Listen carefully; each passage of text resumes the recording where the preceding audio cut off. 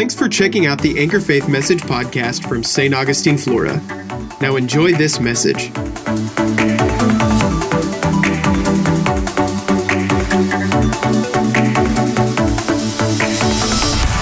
I'm amazed at the Holy Spirit because he just sets everything up. And so he's talking about hunger during prayer. Are you hungering for the things of God? Are you just coming to church, going through the motion, checking off the box? Are you living daily just going through, the same mundane routine every day? Are you hungry for the things of God? Matthew 5 says, blessed are those who are hungry and thirsty. I will fill them, right? So there's a part that we have to play in being hungry for the things of God. Hallelujah. It's like a marriage covenant.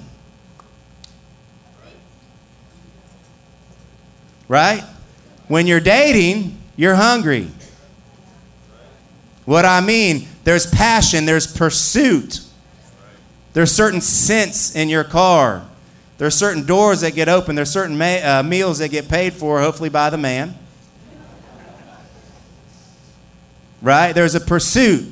There's a chase. There's a desire. There's a burning on the inside. I mean, you fall asleep on the phone with one another. Or texting. I don't know whatever y'all do these days, but for those that are single, thank God I'm married. I tell you, it's different today. Let me see your birth certificate.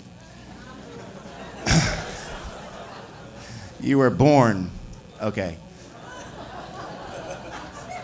Hallelujah. Selah. But you fall asleep on the phone, right?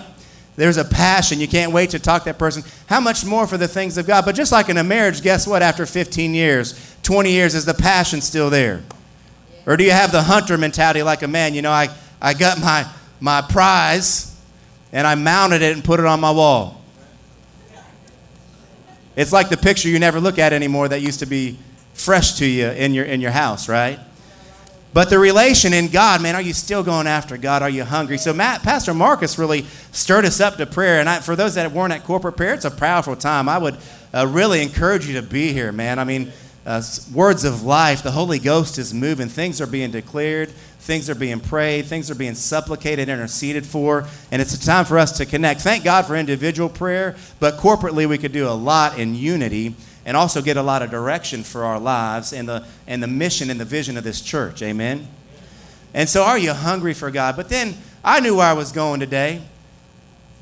Todd, after I gave him the title, knew where I was going today. My wife, I filled her in last night of what the Holy Ghost put in me because I'm on assignment, just not on opportunity. I already knew in my heart last Sunday because it started brewing, marinating. And then when Pastor said, hey, I need you to minister, Pastor prays about who's supposed to be in the pulpit when he's out. And so this is an assignment, and it's amazing that Audrey had a word. I said, well, let me find out what it is, and it went right along with the message. No dialogue, no pre-conversation. She had no idea where we're going. Lines up exactly with what I'm going to speak about this morning.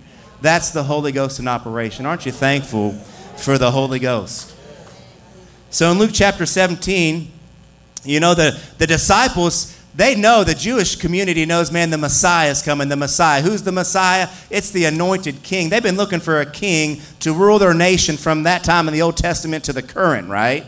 Basically from the book of Samuel all the way up, they've been looking for a king to rule. Saul was the first king over Israel in the Old Testament. We find that in 1 Samuel. But the whole nation of Israel is looking for this anointed king. And they're saying, Jesus, when is your kingdom going to come? And Jesus says in Luke chapter 17, in response to them, verse number 20, he said, now when he was asked by the Pharisees, when will the kingdom, the basileia, the realm or the territory where a king is in charge, would come? Now there's two terms in the Bible, the kingdom of heaven and the kingdom of God. Do you stop and think about that? The kingdom of heaven, the word of heaven is reinos. It's the third heaven where God dwells, where his throne's at. He said the kingdom of heaven, the way that my rule is in heaven, I want it to be done on earth. We know the kingdom of God is righteousness and peace and joy in the Holy Ghost. He's saying, I want righteousness, I want peace, I want joy in the Holy Ghost on the earth. But in this verse, when he responds to the disciples who are asking, when is the Messiah coming? He said the kingdom of God, not the kingdom of heaven. He said the kingdom of God, everybody say kingdom of God. Say kingdom of heaven.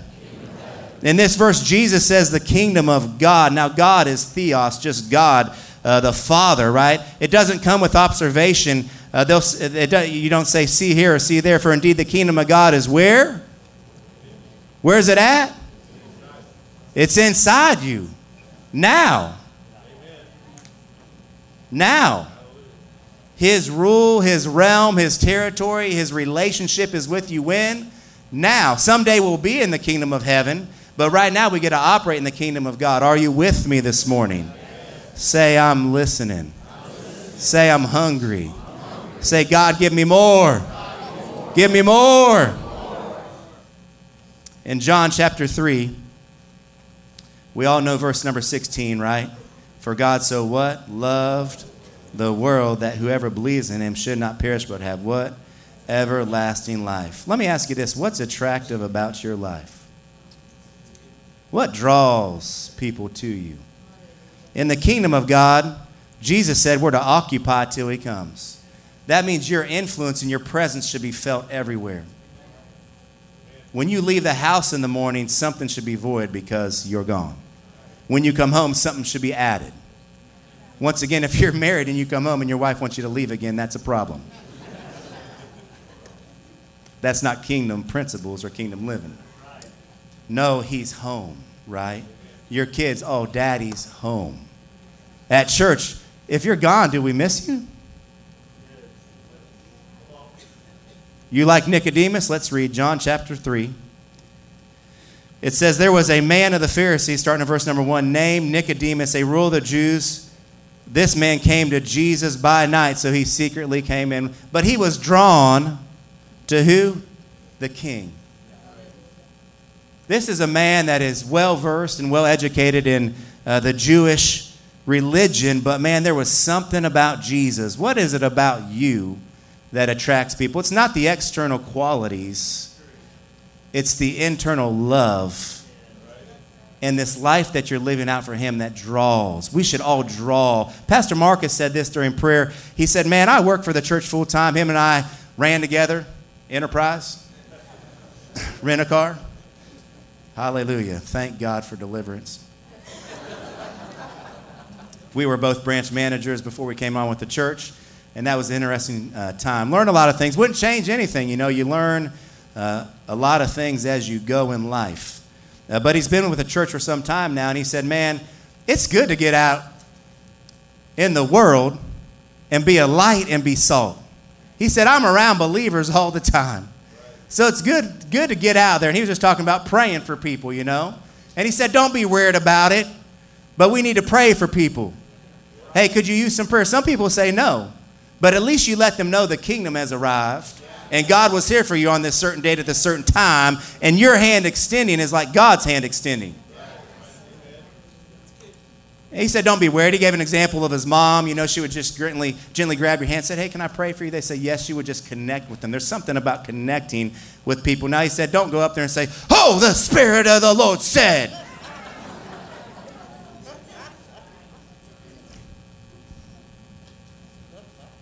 So let's read on. So Nicodemus, a ruler of the Jews, this man came to Jesus by night and said to him, Rabbi, what attracts people to you? We know that you are a teacher come from God. So he didn't know him as Lord. He knew him as teacher, instructor, communicator, right? He said, no one can do these signs that you do, Jesus, unless God is with him. Jesus answered and said to him, most assuredly I say to you, unless one is born again, he cannot see the kingdom, the basileia of God. Nicodemus said to him, how can a man be born when he is old? Can enter a second time into his mother's womb and be born? Jesus answered, most assuredly I say to you, unless one is born of water and the Spirit, he cannot enter the kingdom of God. That which is born of the flesh is flesh, that which is born of the Spirit is spirit. Do not marvel that I say to you, you must be born again. The wind blows where it wishes, and you hear the sound of it, but cannot tell where it comes from or where it goes. So everyone who is born of the Spirit. Nicodemus answered and said to him, how can these things be? Jesus answered and said to him, are you the teacher of Israel, and you do not know these things? man, he's saying, listen, I am the way, the truth, and the life, and you have to be born of God to understand the kingdom of God. And the reason I bring up this verse is just like you were born naturally, it was a point in time. And when you're born again spiritually, it's a point in time. But it's just the beginning, not the end.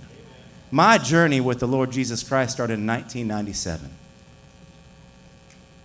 That's my moment in time. And guess what? There was something on the inside, a hunger then, more of a hunger now to go on with God. I'm talking to you about finishing your race today. There's a purpose. There's an assignment.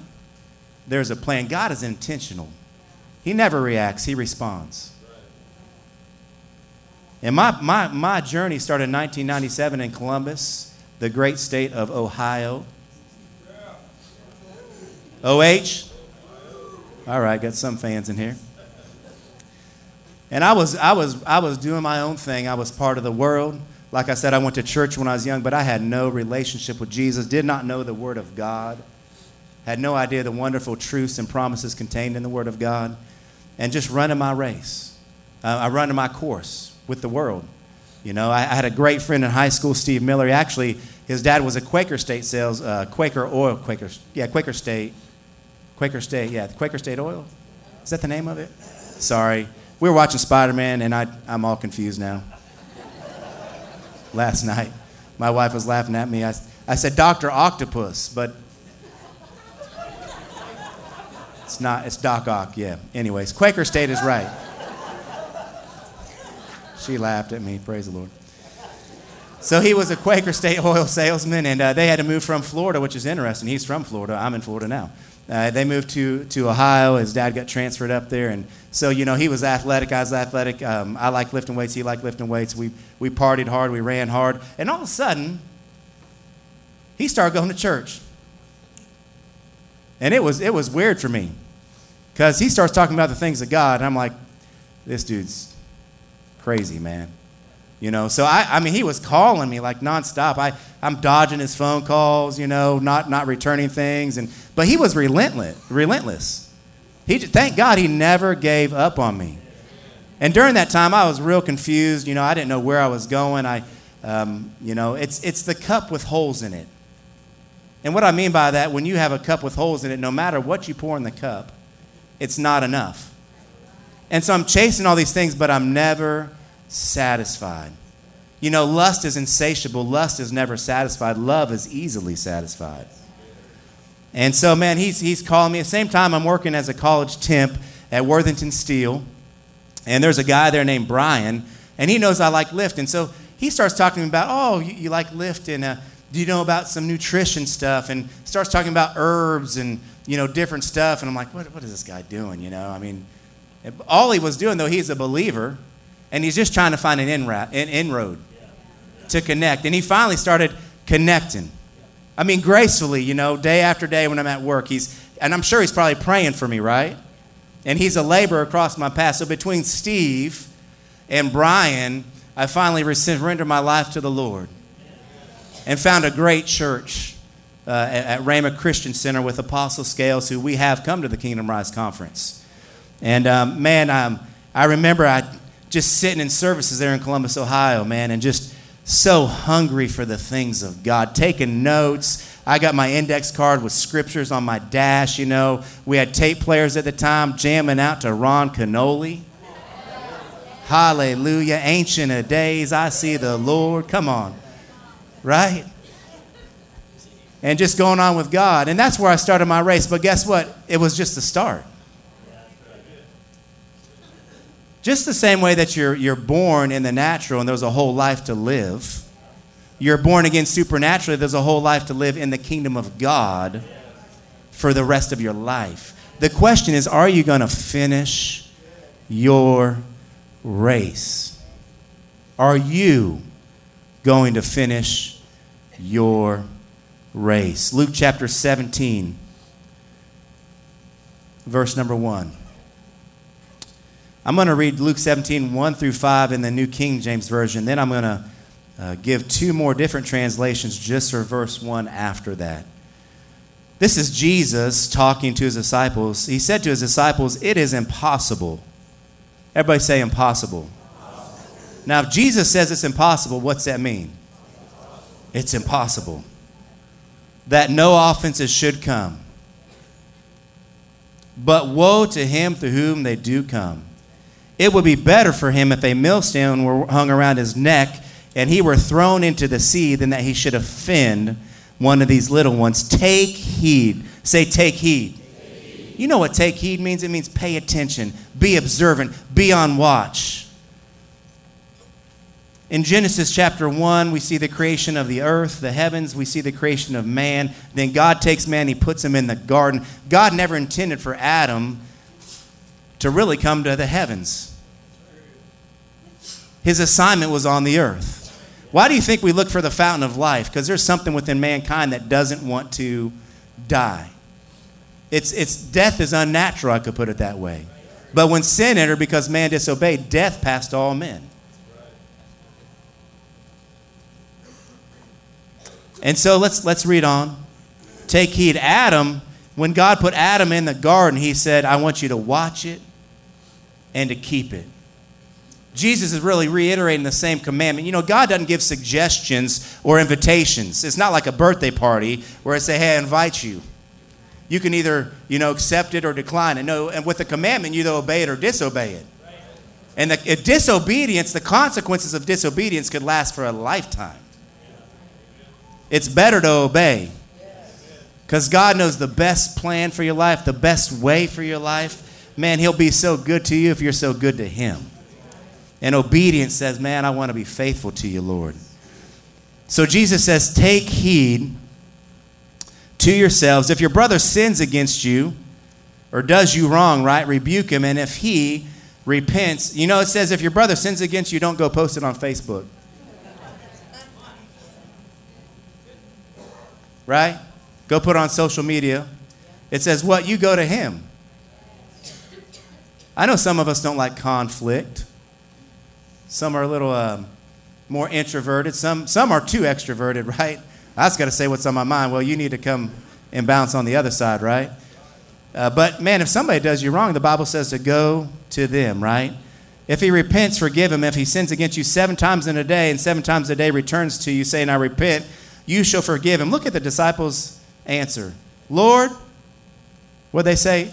Increase our faith.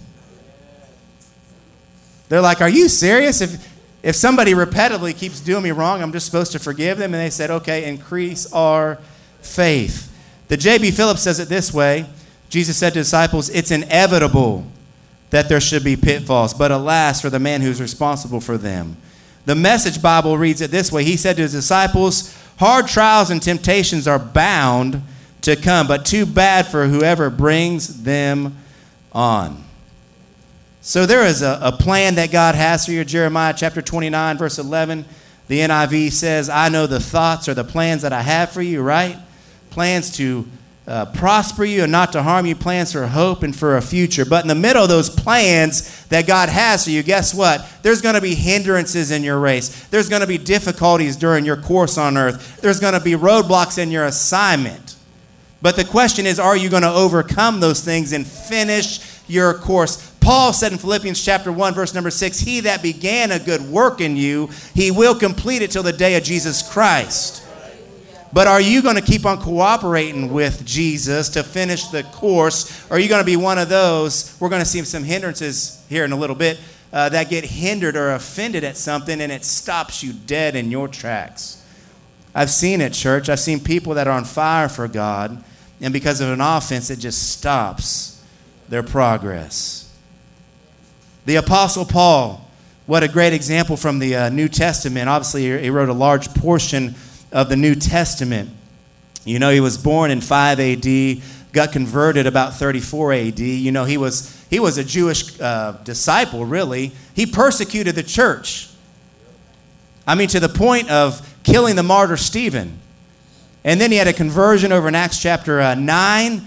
And man, at about 34 AD, he gave his life to the Lord. And that was just the starting point, his spiritual birth. And man, he ran hard for about 34 to 36 years of his life until he was martyred in about 64 to 66 AD.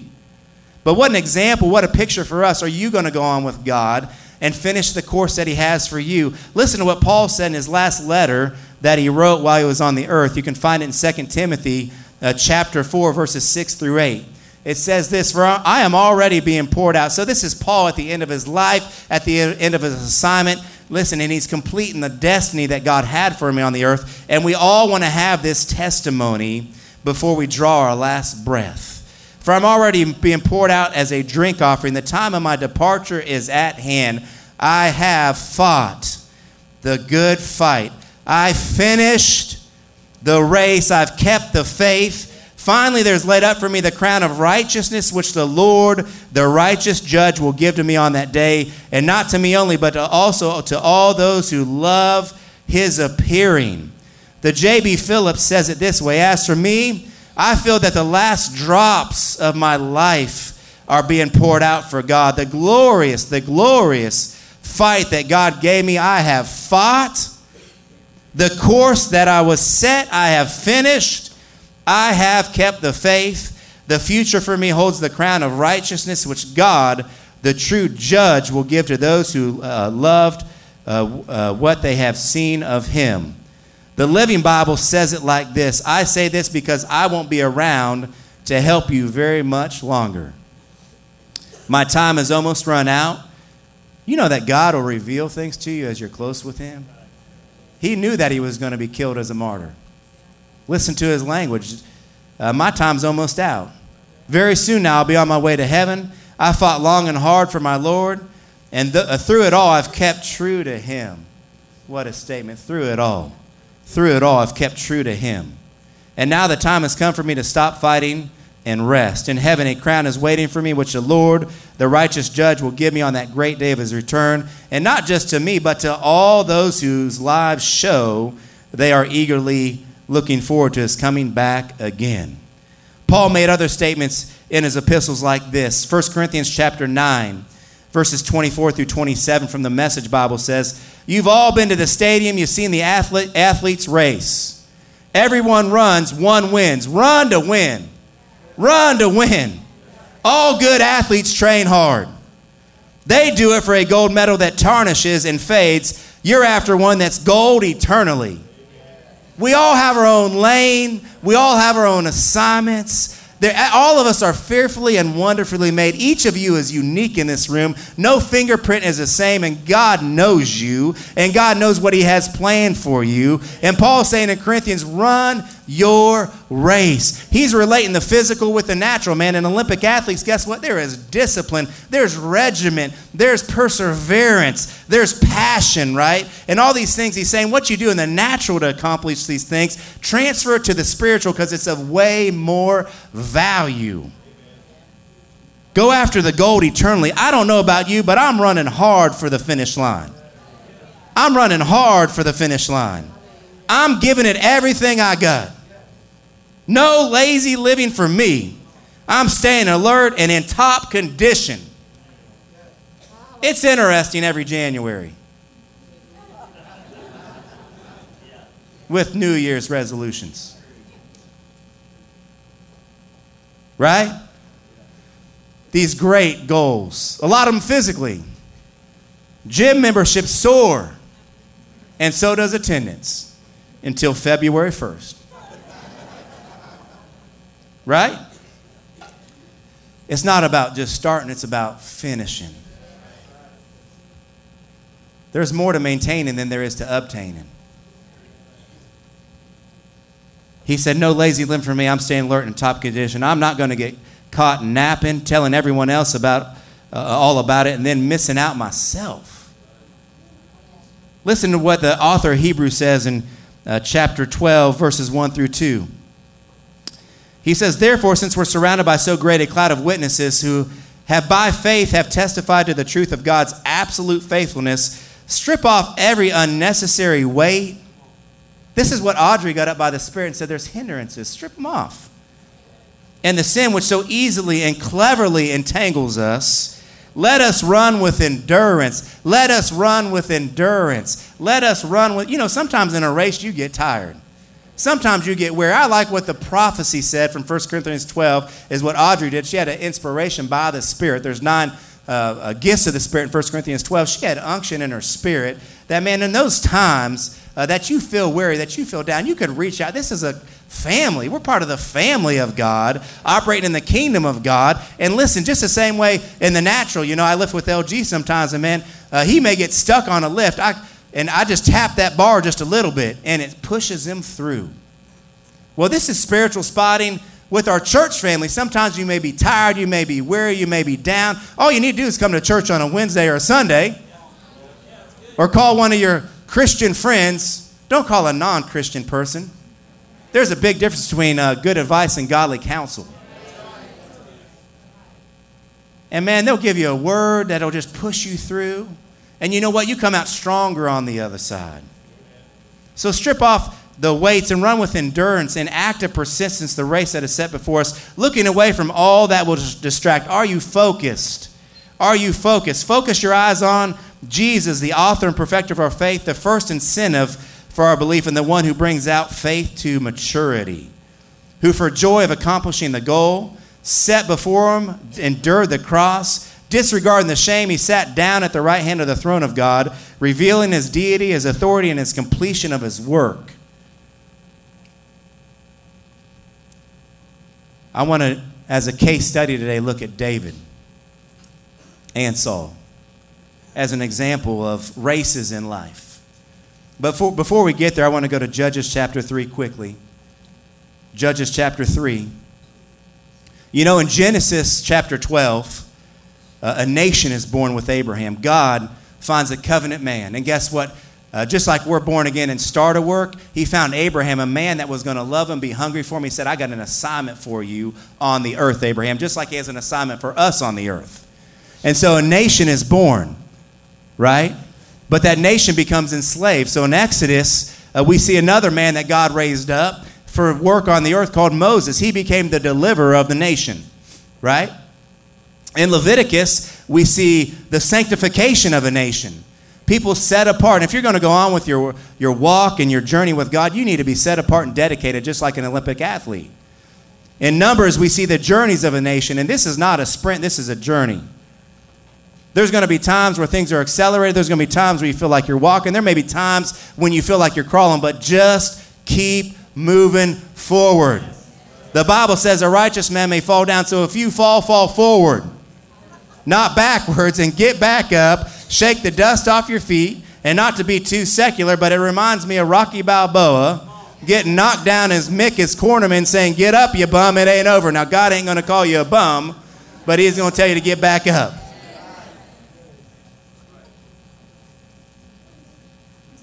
And in Deuteronomy, we see the instructions of a nation, but in Joshua, we see the possession of a nation. This is where God takes his covenant people and brings them into the promised land. Now, guess what? In the promised land, it's not heaven. There's actually enemies and giants in the promised land, and there's a fight that they have to fight. Just like Paul said, I fight the good fight of faith. And some people were so warped in their perception, they said, we're like grasshoppers in their sight. But if there's a Joshua, if there's a Caleb in the house that said, we're well able to take this land. But Judges is interesting because it really opens up your perspective to why God leaves enemies in the land. Judges chapter 3, verses 1 through 2 from the New Living Translation says, these are the nations that God left in the land to test those Israelites who had not experienced the wars of Canaan. So some of the generation never experienced how to fight. And man, I don't want a wimpy-fied, sissy-fied group of people. You got to learn how to fight the good fight of faith, right? There's been generations that we talked about in the past. We talked about Smith Wigglesworth. We talked about Kenneth Hagin. I can name a lot of other great men and women of God that went on. But it's our time down here. They learned how to fight the good fight of faith. They learned how to be led by the Spirit. They did great miracles for God. They finished their course. But it's our time to learn how to fight. Thank God for their stories. But when are you going to create your testimony and your story for God? He did not teach this warfare to generations of Israelites who had no experience in battle. So he left some enemies in the land on purpose to teach them how to fight the good fight of faith. Psalms 34:19 said, many are the afflictions of the righteous, but God delivers us out of all of them. Not some of them. Many are the afflictions. So we get to the life of David. He comes on the scene in 1 Samuel chapter 16. verses 13 through 14, Samuel, the first prophet, well, in the book of Samuel, and he took the horn of oil because God gave Samuel an assignment. God told Samuel, go to Jesse's house. I'm going to anoint a new king for Israel. And so Samuel went to Jesse's house. He finally found David after all the other sons passed by. And God said, this is the man. And you know what? Samuel was looking at all the outward things. And God said, don't look after the outward appearance. I look on the heart. And one thing about David's life, he was always hungry for God. Even if he blew it, he was quick to get it right and take responsibility. Then Samuel took the horn of oil and anointed him in the midst of his brothers. The Spirit of the Lord came upon David from that day forward. So Samuel arose and went to Ramah, but the Spirit of the Lord departed from Saul, and a distressing spirit troubled him. David was anointed for service. You got to know that you're anointed for your purpose. It's not just through your own strength and through your own effort. It's with the Holy Spirit. We're doing this with the Holy Ghost. And David said, man, I need the Spirit of God. Even when David failed with Bathsheba and committed adultery, Psalms 51, hear his cry when he's asking God for repentance. In Psalms 51:10 through verse 12, it says, create in me a clean heart, O God, renew a steadfast spirit within me. Do not cast me away from your presence. Do not take your Holy Spirit from me. David said, I need the Holy Spirit in my life. I was wrong in what I did. Never did that sin again. But man, he did something Saul didn't do, which was ask for forgiveness. Now in 1 Samuel chapter 17, verses 34 through 37, we get a glimpse into David's life on some battles that he went through. Say there's going to be some battles. There's going to be some difficulties. Say it, there's going to be some difficulties. There's going to be some tests. There's going to be some trials. But I'm going to overcome and I'm going to finish.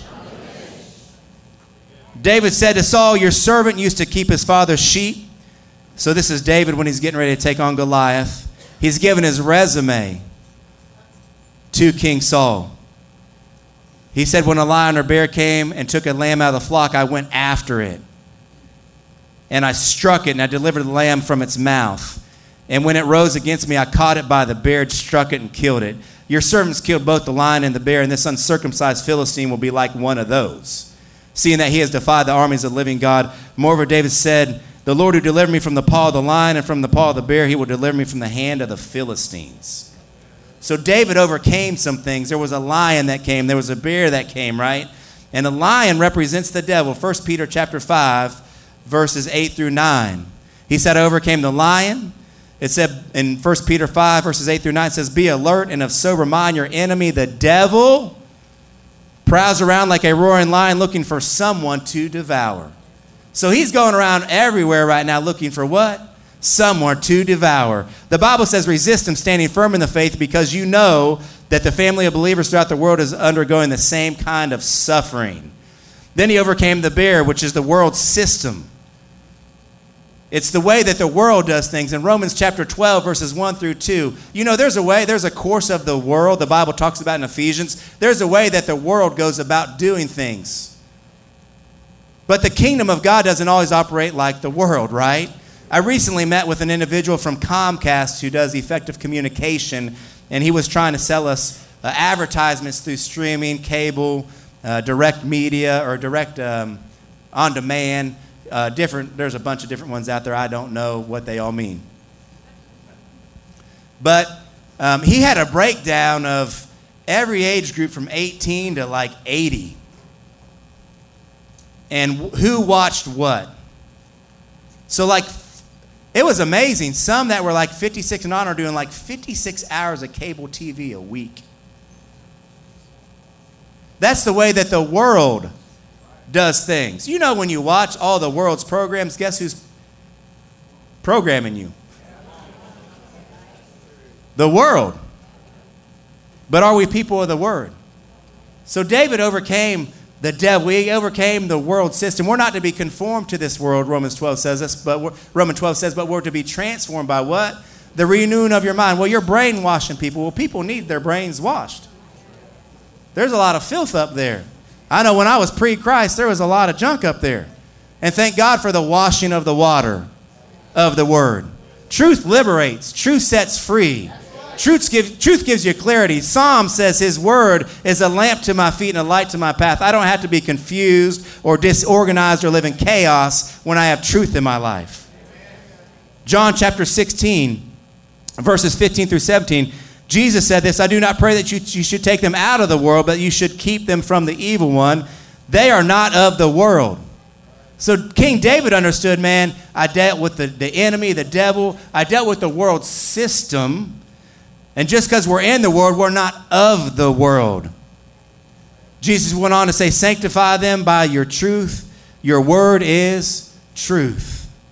2 Corinthians chapter 4, verses 3 through 4 says this, but even if our gospel is veiled, it's veiled to those who are perishing, whose minds the God of this age has blinded. The God of this age is the devil who is controlling the world system.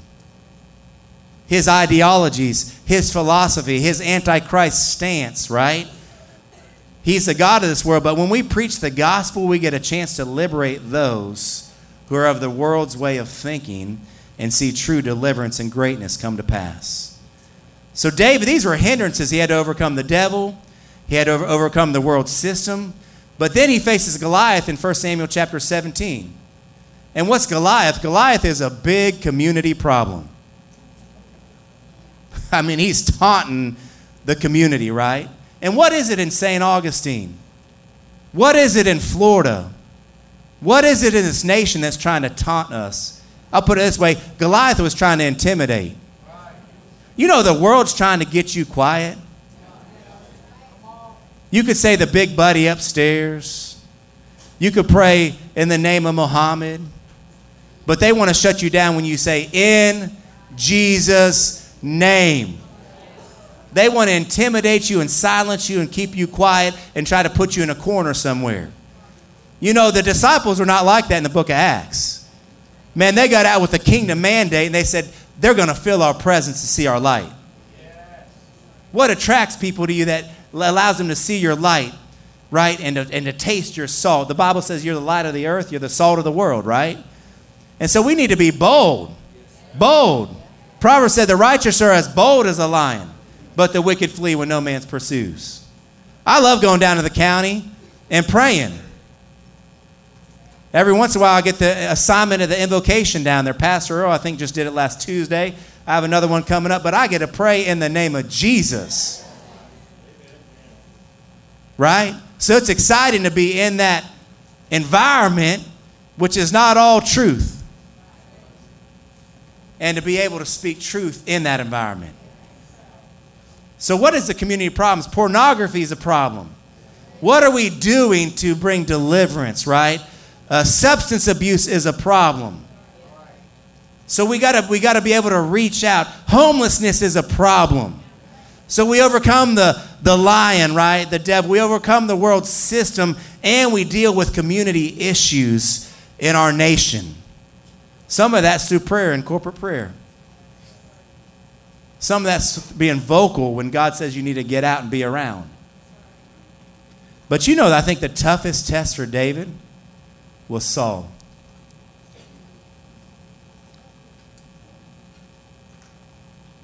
Saul was the first king of Israel. And man, he began with a purpose from God, with an assignment from God. But man, he did not finish. And that's what, as a pastor, is the most grieving thing, is to see somebody start, but then trail off because of these hindrances. The devil tricks them. The world system pulls them in. The community problem overtakes them. Right? And Saul got off. He was rejected as king, and that's why David was anointed as king. Saul became offended. Saul became offended. Proverbs 18:19 says this, a brother offended is harder to win than a strong city. and contentions are like the bars of a castle. Why did Saul get offended? Let's look in 1 Samuel chapter 18, verses 5 through 9. So David went out wherever Saul sent him. So David is under the command of Saul, the king. But yet, David's already anointed at this time, knows he's going to be king, but yet he's serving the king who's already been rejected. Think about that. He's not where he's supposed to be, but serving the man who's been rejected in the position he's going to be in. And Saul set him over the men of war, and he was accepted. David was accepted in the sight of all the people and also in the sight of all of Saul's servants. So there was a great respect and reverence for King David. Now it happened as they were coming home, when David was returning from the slaughter of the Philistine, that the women had come out of all the cities of Israel singing and dancing to meet King Saul with tambourines, with joy, and with musical instruments. So the women sang and they danced. They said, Saul has slain his thousands and David his 10,000s. Saul was very angry, and the saying displeased him. And he said, they have ascribed David 10,000s, and to me they've only ascribed thousands. Now what more can he have but the kingdom? So Saul eyed David from that day forward. You know, we are to celebrate other successes, not become envious and jealous of what others are doing. The Bible says to rejoice with those who are rejoicing. And man, when somebody is doing something for the kingdom, as a family in the kingdom of God, we should celebrate for the great exploits they're doing. But instead, Saul became jealous. He became offended. Did you know that between 1 Samuel chapter 18, verse number 11, through 1 Samuel chapter 19, verse number 11, Saul tried to kill David 6 different times. Tried to throw a javelin at him one time, used different means and methods, manipulated his daughter to marry him so that he could be in the army and get around the Philistines so the Philistines could try to kill him. I mean, he was plotting and scheming, how am I going to take this guy out? But can you imagine how David felt? Can you imagine the person that was supposed to be his mentor became his attempted murderer? Can you imagine the offense that David could have held against him? You know, there's 3 periods of David's life. One, preparation, when he's in the unseen. Nobody knows him. Nobody knows his name. But he's just being faithful to his father, Jesse. He's just tending the sheep, taking care of the flock. But in those private times, guess what? Strength's being built. Faith's being built. Learning how to hear the voice of God. Operating with the Spirit, right? And guess what? There's private victories that are taking place that publicly nobody knows about. So don't despise the day of small beginnings, Zechariah 4:10 says. God loves to see the work begun. And I know in the world, everybody wants their name on the marquee, wants to be seen, but in the kingdom, the greatest is servant of all. And you can only perform in public to the degree you're willing to practice in private.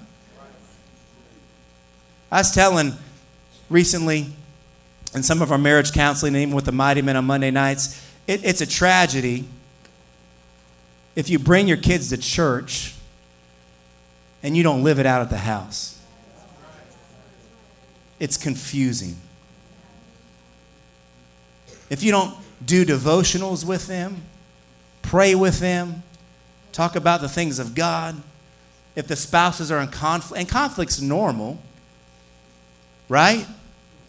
Right? Is conflict normal? All right. How many husbands and wives have never had a fight? Oh, you're a liar. There's an altar right here. I saw that hand. Saw that hand. Your nose is growing over there. But it's confusing, man. If you're talking about the things of God, then you go home and you're just like the world, and all these obscenities are coming out of your mouth. You're just, feeding on AC/DC or whatever your prior BC flavor of music was, right? I was so confused in high school. I didn't know what I was. I mean, I knew I was a man.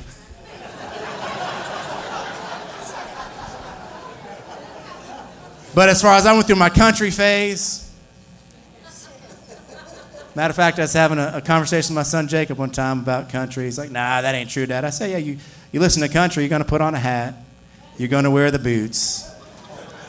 No, that's not true. I said, people that listen to rap aren't putting on hats and wearing cowboy boots, right? But then I went through my rap stage. Guess what? My wardrobe changed. You know, it's expensive not to serve God. I went through my rock stage, right? But I found Jesus. I'm in my place. I'm in my position. I'm well satisfied. Hallelujah. But man, we got to live it out the house. So you got to practice in private. Don't despise small beginnings. Man, he's faithful, and he knows what he's doing. He's not going to put more on you than what you can handle. If you can't bench 100 pounds, he's not going to say, here, try 200. Let's just break your sternum. Right? No, he's going to gradually, as you're serving him, build you up in the things of God so you can handle more. He who is faithful with little will be faithful with much. He'll increase your capacity. But you got to keep on serving and going after him, right? So you can imagine David, man, with Saul trying to kill him. He's in a preparation phase. But this becomes his wilderness or his running. You know, the second phase of his life, he's on the run. From the person that's supposed to be investing into him, pouring into him, he's on the run as a fugitive from them. And you know, it's interesting. God places Saul twice, and we're going to read both accounts, in a position where David could have brought vengeance upon him. First account's 1 Samuel 24, verses 1 through 7. So think about the anger, think about the rage, think about the disappointment. I mean, think about the things that are welling up in David's heart, thinking, man, what did I do to deserve this? Why is Saul trying to kill me? What is going on? I'm on the run. I'm away from my home, my community, what's familiar. I'm living in caves, right? But God's still working through David that whole time. David gets in a cave with 400 men at the cave of Adullam in 1 Samuel 22. And guess what? God says, I'm not done with you yet. Even though you're on the run, you're on the right track. Don't get weary in well-doing, for in due season you shall reap if you faint not. And so David gets a chance to start reproducing himself in people that are in distress, debt, and discontented. That's what 1 Samuel 22 God said, is God assigned him 400 men that were in debt, 400 men that were in distress, and he's already distressed and discontented. And guess what? They become the mighty men of the Bible because they got around a mighty man. What is your influence in impacting? What is your life speaking to, right? And so 1 Samuel chapter 24, verses 1 through 7, it happened when Saul had returned from following the Philistines that he was told, saying, take note, David is in the wilderness of En-Gedi. Then Saul took 3,000 chosen men from all of Israel and went to seek David. So he's already tried to kill him 6 times. David's on the run now. And Saul's still going after him. And Saul went... Then Saul took 3,000 chosen men from all Israel, went to seek David, his men, and all on the rocks of the wild goats. So he came to the sheepfolds by the road where there was a cave. Saul went in to attend to his needs. David and his men were staying in the recesses or in the back of the cave. So Saul didn't know they were in the cave when he went to relieve himself. Then the men of David said to him, this is the day which the Lord said to you, behold, I will deliver your enemy into your hand, that you may do to him as seems good to you. And David arose and secretly cut off a corner of Saul's robe. Saul didn't even know what took place. David could have struck him down right there and said, this man's done me wrong, and he deserves death. He tried to kill me 6 times, and now he's going to reap what he sowed. David cut off a piece of his robe. It happened afterward that David's heart troubled him, or it pierced him, because he had cut off Saul's robe. And he said to his men, the Lord forbid that I should do this thing to my master. The Lord anointed to stretch out my hand against him, seeing he is the anointed of the Lord. So David restrained his servants with these words, and they did not allow them to rise up against Saul. And Saul got away from the cave and went his way. An opportunity to kill somebody that was doing him wrong, and it so struck his heart that he even cut the robe. His heart stayed tender towards God. The second time, so Saul didn't even know, right? The second time is found in 1 Samuel chapter 26, verses 8 through 11. And once again, Saul is told the location where David is at. So Saul's chasing after David. His military men come with him. They're asleep in the middle of the night. And you know, they had a circle around him to protect Saul as a king. But his military advisors and people were around Saul to protect him. But then David saw him in this place at night. And one of David's servants in verse 8 said, Abishai said to David, God has delivered your enemy into your hand this day. Now therefore, please let me strike him. I'll kill him with my spear right to the earth, and I will not have to strike him a second time. But David said to Abishai, do not destroy him. Do not destroy him. For who can stretch out the hand against the Lord's anointed and be guiltless? David said furthermore, as the Lord lives, now listen to this, as the Lord lives, the Lord shall strike him, or his day shall come to die. He shall go out to battle and perish. The Lord forbid that I should stretch out my hand against the Lord's anointed, but please take now the spear and jug of water that are by our head and let us go. And they took that jug of water and that spear, and they got to a place that was some distance. They cried out to Saul. Saul realized at that point, because they took the jug and the spear, that he could have killed him then, but showed compassion to him. And David is like, why are you still chasing me? Why, church, our offense is still chasing you? So David overcame the lion and the bear with his hands. He overcame Goliath with a sling, but he overcame Saul with compassion. What do you have to overcome with compassion to continue your race with God? What are you going to do to finish strong? You got to be a person that walks in love. You got to be a person that walks with compassion. Jesus, when he saw the multitude scattered, the Bible says he was moved with compassion. They're like sheep without a shepherd. Listen, your fight's not against people.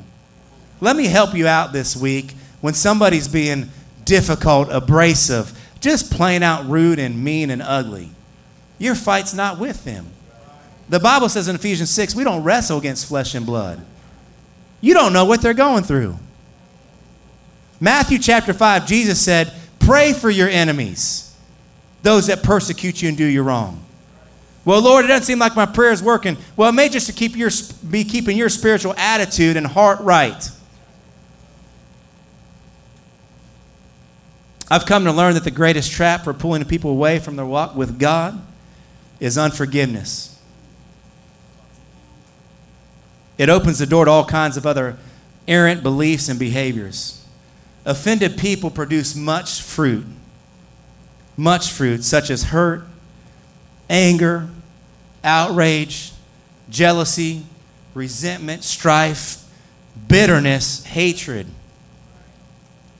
The most effective way for the enemy to blind us, and that's what he likes to do, is blind us, is to cause us to focus on ourselves. Often those that are offended don't even realize they're trapped. Jesus said, it's impossible that offenses don't come. You know that Greek word for offenses is literally means a stick that holds that trap device up where the food's in there to attract the animal, to lure them in. And you know the devil's a master technician at putting out something that looks good, smells good, sounds good. And all the time, all he wants to do is get you in this little cage. And all you got to do is hit that stick, and guess what? That cage drops, and you're limited. Your progress stops. Many people are unable to function properly in their calling because of their wounds and hurts and offenses that have been caused in their lives. They are handicapped and hindered from fulfilling their full potential. We must be prepared and armed for offenses. Jesus said they're going to come. We have to be prepared and armed for them, ready. Remember what he said, take heed, be observant, be on watch. Because our response determines our future. There are two categories of offended people: those who perceive that they've been offended and those that have actually been hurt. Some things are said even from the pulpit that are misunderstood or misinterpreted. Some things may be said in counseling sessions that are taken out of context. You may have walked by somebody and not said hi, and it could have been an offense that occurred, right? And there's legitimate people that have been hurt, that have been wounded, that have been betrayed. But regardless, God wants you to let it go. God wants you to forgive. He wants you to overcome with compassion. You may say, well, you don't know what they did to me. What did Jesus do for you? You want to experience true freedom, true wholeness? As long as you harbor that in your heart, you'll never reach your full potential. Trials in life will expose what is in your heart. Whether the offense is toward God or others, tests either make you bitter towards God and others, or they'll make you stronger. If you pass the test of offense, your roots will go down deep, stabilizing your future. If you fail and become offended, it can lead to bitterness. Medical doctors and scientists have found out that unforgiveness and bitterness is actually linked to certain diseases in life, such as arthritis and cancer. Perhaps the greatest root cause for the absence of emotional rest in our society is fractured relationships through unforgiveness and offense. If we don't deal with our unresolved conflicts, they will deal with us. You need to reconcile relationships. Broken relationships are a razor across the artery of the spirit, which means you'll be bleeding out, hemorrhaging. You know, the life's in the blood. If you're cut and you don't heal that wound, you're going to die. And offenses will take you out slowly and methodically. You'll get harder and harder and harder as time passes. I know I've been going to the marriage covenant a lot, but this is how divorce happens. You get offended with your spouse, right? You don't forgive. And there's many other relationships. An employer to an employee, an offense can occur. We could go over multiple different scenarios. But as a real man and a real strong woman of God, we need to deal with it. True reconciliation is the most powerful of all human interactions. Listen to what it says in Hebrews chapter 12, verse 15b. Watch out that no bitterness takes roots among you, for it springs up. It'll cause deep trouble, hurting many in their spiritual lives. What's bitterness? Bitterness is actually unchecked, undealt with unforgiveness. Something may have happened 5 years ago and you never forgave. And it was so minute at that time, but you just let it go and let it grow until it became a root. A root's different. I got a weed in my backyard right now. It looks like a small tree. I got to deal with that thing. Praise the Lord. If I would have plucked it, 6 months ago, it was small. Well, what I do, I continue to let it grow, and now it's a little bit harder to pull out. But by the grace of God, you can still pull it out. Let me go over a few more scriptures as we close. Ephesians chapter 4, verses 26 through 27. Be angry and do not sin. Do not let the sun go down on your wrath. What's the Bible say? Be angry, but what? Do not sin. God made you with emotions. Guess what? You're going to just get plain upset sometimes. I got upset this morning on the way to church, and it was my fault. It was actually Pastor Brandon's fault. He was texting me about something that was going on, and I'm at a stoplight, and I'm looking down the text message. The next thing I know is, beep, beep, beep, beep, beep, beep, beep. The light had obviously turned green, and the guy knew I was looking down at my phone. I try not to be one of those people. So my flesh was like, oh, I want to beat back right now. I want to beat back. I turned the corner and self-control. Self-control. I got over in the other lane, nice and slow. Let them pass. Keep a great distance, knowing that I'm not going to get on his bumper. I'm going to let this person know I'm well with you. You're obviously in a hurry. I understand I made a mistake. But I was angry, but I did not sin. Don't let the sun go down on your anger, right? It says if you do that, you give place to the devil. Ephesians 4:32 says, be kind to one another, tender-hearted, forgiving one another, even as God in Christ has forgiven you. So how did Christ forgive you? Listen to what Jesus said, because Paul says, be kind to one another, tender-hearted, forgiving. Be kind, tender-hearted, forgiving one another, even as God in Christ forgave you. Well, how did Christ forgive us? Look at Luke chapter 23, verses 33 through 34. It says, when they had come to the place called Calvary, so this is Jesus getting ready to be crucified on the cross. It said they crucified him there.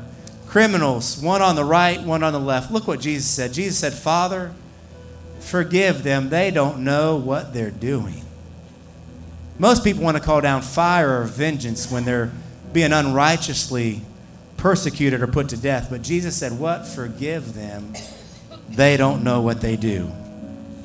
Mark chapter 11, verses 22 through 26. Jesus answered and said to them, have faith in God, for assuredly I say to you, whoever says to this mountain, and when I saw this, man, there's sometimes we have a mountain of offense in our way. You can't think right.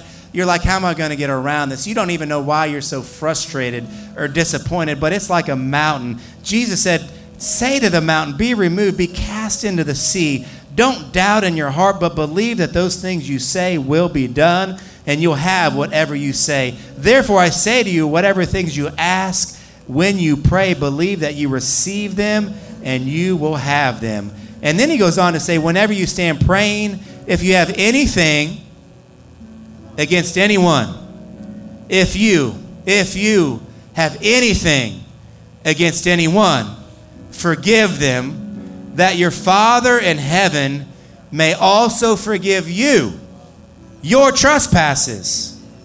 But if you do not forgive, neither will your Father in heaven forgive you. Can you imagine you can limit God's power in your life because you choose not to forgive? Galatians chapter 5, verse number 6 says this, in Christ Jesus, neither circumcision nor uncircumcision avails anything, but faith working through love. Why is forgiveness so important? Because faith works through love. And if you don't forgive, that means you're in a place of anger or hatred towards somebody, and that means it's limited your faith, which means your prayer life's not effective. It's like a downward spiral in your spiritual walk. Man, why aren't my prayers being answered, Lord? Well, I told you you need to forgive others, but Lord, you don't know what they did. I told you to forgive others. It's not an invitation, it's a commandment. Once you do that, man, the windows of heaven are opened up again, right?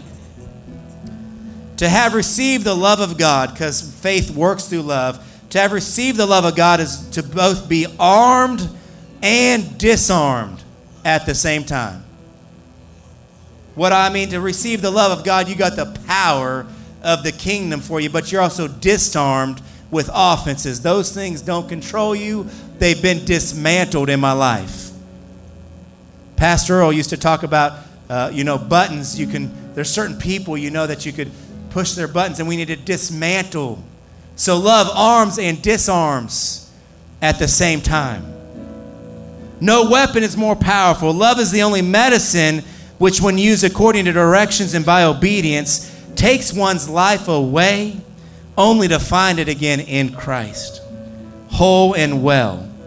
The love of God is outlined in 1 Corinthians chapter 13, verses 4 through 8, and it cannot be taken on human terms, but only God's terms. Yet God's love is the ultimate healer of all and the driving motivation for our kingdom assignment. And I close with this last scripture in John chapter 20, verses 21 through 23.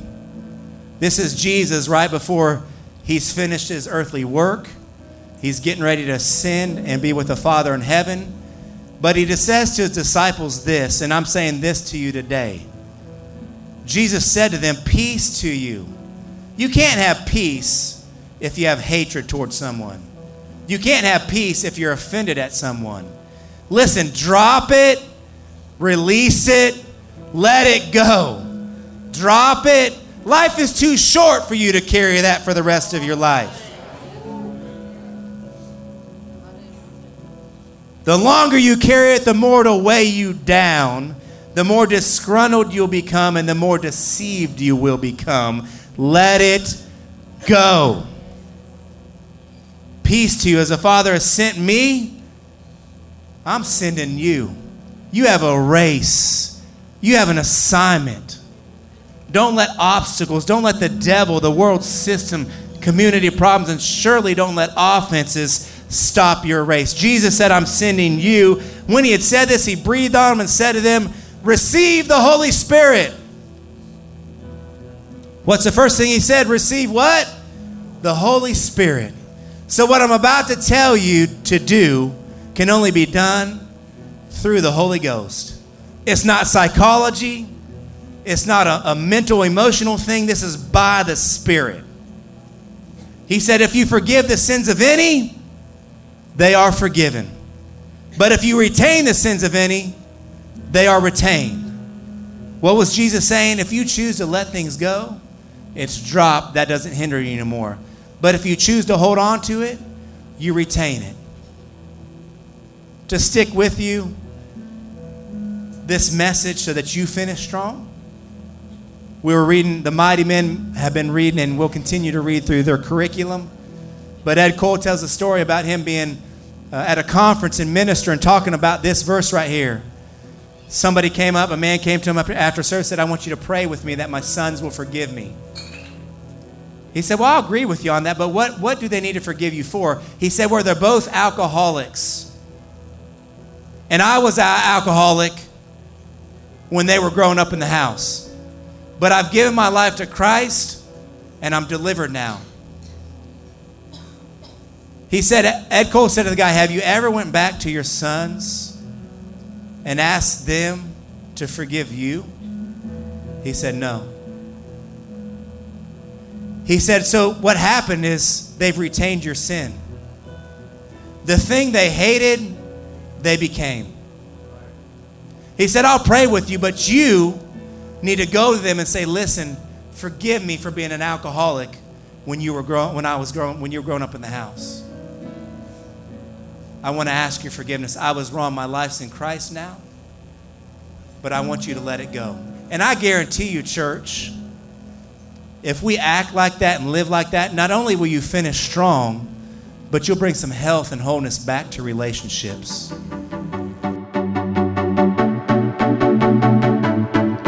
Thank you so much for listening to this message. If you want more, subscribe to our message podcast on iTunes, Google Play, Spotify, and SoundCloud. Rating and leaving a comment will go a long way with helping our messages get better circulation. If you'd enjoy watching our weekend messages, visit youtube.com/anchorfaith. We'd love it if you'd subscribe, leave a comment or a like on the messages. If you'd like to find out more information about us and how we're influencing the world and help support the work we're doing by giving, just visit anchorfaith.com.